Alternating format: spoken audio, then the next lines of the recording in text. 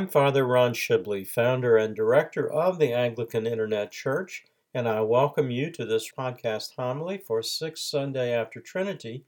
It is the seventh in a series of 26 homilies for Trinity season. Revisions to this series are part of the AIC celebration of the start of its second decade on the web. The musical theme is the fourth verse of Holy, Holy, Holy, Lord God Almighty, performed by Richard M.S. Irwin and used with his permission. It is also the theme music for the companion video presentation for Trinity season.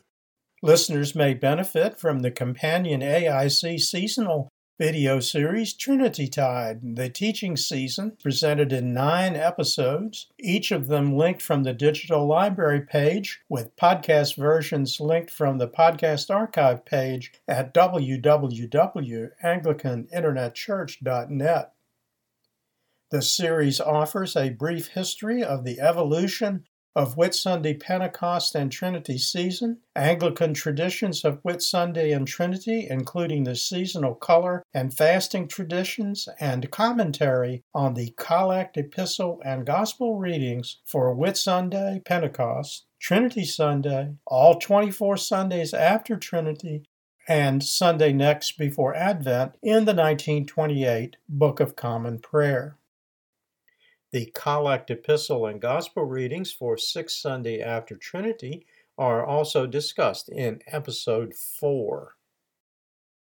The epistle reading for Sixth Sunday after Trinity, Romans 6, verses 3 to 11, is St. Paul's mini-homily on the Christian doctrine of the sacrament of baptism as a form of death to sin and rebirth in Jesus Christ.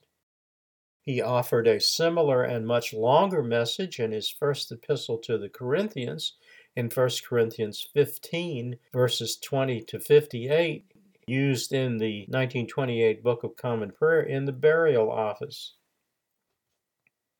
The Gospel reading for Sixth Sunday after Trinity, Matthew chapter 5, verses 20 to 26, is the first of 8 readings from the Gospel of Matthew for the Sundays after Trinity.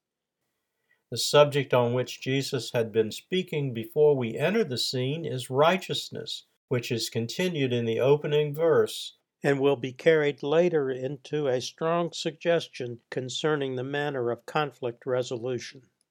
Unless your righteousness exceeds the righteousness of the scribes and Pharisees, you shall by no means enter the kingdom of heaven. Jesus is here referring to the form of self-righteousness practiced by the scribes and Pharisees. Their righteousness was external in the form of pious appearance and speech and rigid application of scriptural interpretation of their own creation, such as numbering the commandments being 613 and not 10. In modern contemporary language, they are similar to the new Minister of Magic in the Harry Potter series, whose name is Pious Thickness. He would later call them whited sepulchres in Matthew 23, verse 27, part of the Woe to You series of accusations that are unique to St. Matthew's Gospel. Modern Christians, especially those within liturgical denominations such as the Anglican, need to be especially careful not to make false assumptions about ourselves, such as assuming that any of the following are absolute indications of righteousness. Wearing the right garments, here I mean both the clergy robes and stoles and other finery, and the suits, dresses, shoes, watches, jewelry, etc. of the laity. Eating the right foods, worshiping exactly the right way, praying at the appropriate times and number of times a day, following all the appointed restrictions. True righteousness, in the sense Jesus meant, is spiritual, that is, inward driven. It cannot be determined by mathematical or liturgical formulas. In 2 verses just before we enter St. Matthew's account, Jesus offers this cautionary advice, verses 18 to 19. For assuredly I say to you, till heaven and earth pass away, one jot or tittle will by no means pass from the law until all is fulfilled. Whoever therefore breaks one of the least of these commandments and teaches men so shall be called least in the kingdom of heaven. But whoever does and teaches them, he shall be called great in the kingdom of heaven. Whoever does them and teaches them. Keep those two verbs in mind as we enter fully into the account. It appears from the context that the scribes and Pharisees who had been present until now in St. Matthew's accounts have now left the scene on the mountainside. Nonetheless, it is to their type of severe, literal-minded interpretation that Jesus is speaking when he said in verse 21, "You have heard that it was said to those of old, 'You shall not murder,' and whoever murders will be in danger of the judgment." In the 4th century, the AIC's patron St. John Chrysostom taught that Jesus is here avoiding directly contradicting the Pharisees, but is instead offering something better, that he is warning them that they have obsessed too much on detail and it is time to move on to something better. Saying in verse 22a, "But I say to you that whoever is angry with his brother without a cause shall be in danger of the judgment." Under Jewish law, a man who called another man a fool, or raka, which means empty-headed, might be brought before the Sanhedrin council for punishment. Thus, what Jesus says next means that there is a more important council than the Sanhedrin when it comes to judgment. Jesus said in verse 22b, "And whoever says to his brother, 'Raka,' shall be in danger of the council, but whoever says, 'You fool,' shall be in danger of hellfire." In verses 23 and 24, Jesus continues with this better, practical, and not theoretical way of thinking. "Therefore, if you bring your gift to the altar and there remember that your brother has something against you, leave your gift there before the altar and go your way. First be reconciled to your brother and then come and offer your gift." In the final passages, verses 25 and 26, Jesus continues this new form of guidance on daily conduct. "Agree with your adversary quickly while you are on the way with him, lest your adversary deliver you to the judge hand you over to the officer, and you be thrown into prison. Assuredly, I say to you that you will by no means get out of there until you have paid the last penny." These podcast homilies are meant to help listeners understand the meaning of what has been read so that they can put the teachings of Jesus into practice in their daily lives. In this case, the lesson in the reading is that if you wish to live by the advice Jesus gave, then if you harbor any grievances with someone else, whether in your local congregation or in your family or near you where you live, take this moment, if not right now, then when you get home, and resolve all your small differences with anyone before they grow into something larger, remembering always that the burden falls on those who refuse to accept reconciliation. Other AIC resources on topics discussed in this podcast homily for 6th Sunday after Trinity are from the AIC Christian Education video series, The Lord's Prayer. The petition to forgive trespasses is discussed in episode 2.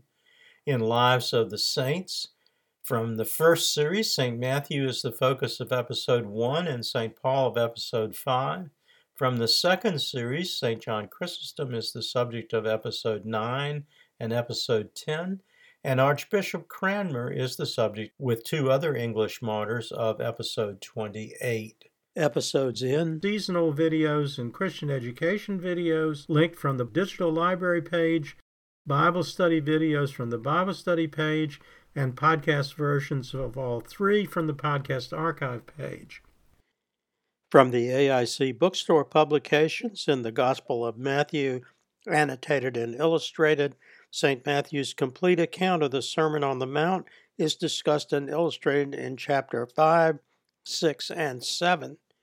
The 3 chapters include many rarely seen illustrations, including hand-painted illuminations, in temper and gold on parchment, and colors and gold on parchment, and oil on copper, and an engraving on wood.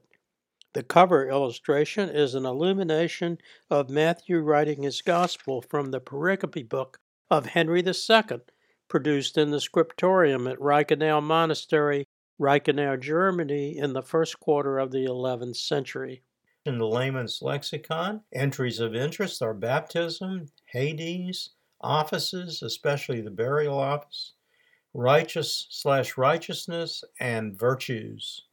All the AIC bookstore publications are available using the virtual bookstore link at the bottom of the home page at www.anglicaninternetchurch.net or directly from my Amazon Author Central page, https://www.amazon.com/author/Ronald-E-Shibley. Everything after .com must be in lowercase letters.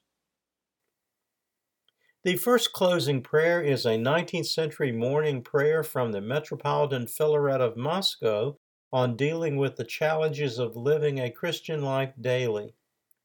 The second prayer is the Collect for Sixth Sunday after Trinity, which Archbishop Cranmer adapted for the 1549 Book of Common Prayer from the Gregorian Sacramentary, from which it was adapted from the earlier Gelasian Sacramentary, as they were used in the Church of England in the Sarum Rite.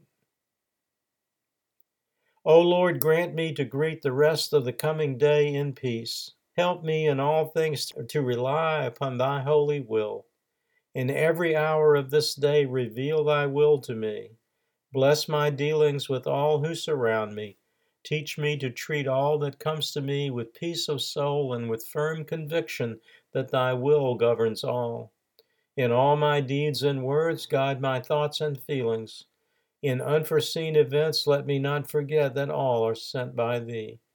Teach me to act firmly and wisely without embittering or embarrassing others. Send down thy Holy Spirit to direct my will and to lead me in my prayer life this day, through Jesus Christ, thy Son, our Lord. Amen. And now the Collect. O God, who hast prepared for those who love thee such good things as pass man's understanding, pour into our hearts such love toward thee, that we, loving thee above all things, may obtain thy promises, which exceed all that we can desire, through Jesus Christ our Lord. Amen. Until next time, may the Lord bless you and keep you. May the Lord make his face to shine upon you and be merciful to you. May the Lord lift up his countenance upon you and give you peace. Amen. Glory be to God for all things. Amen.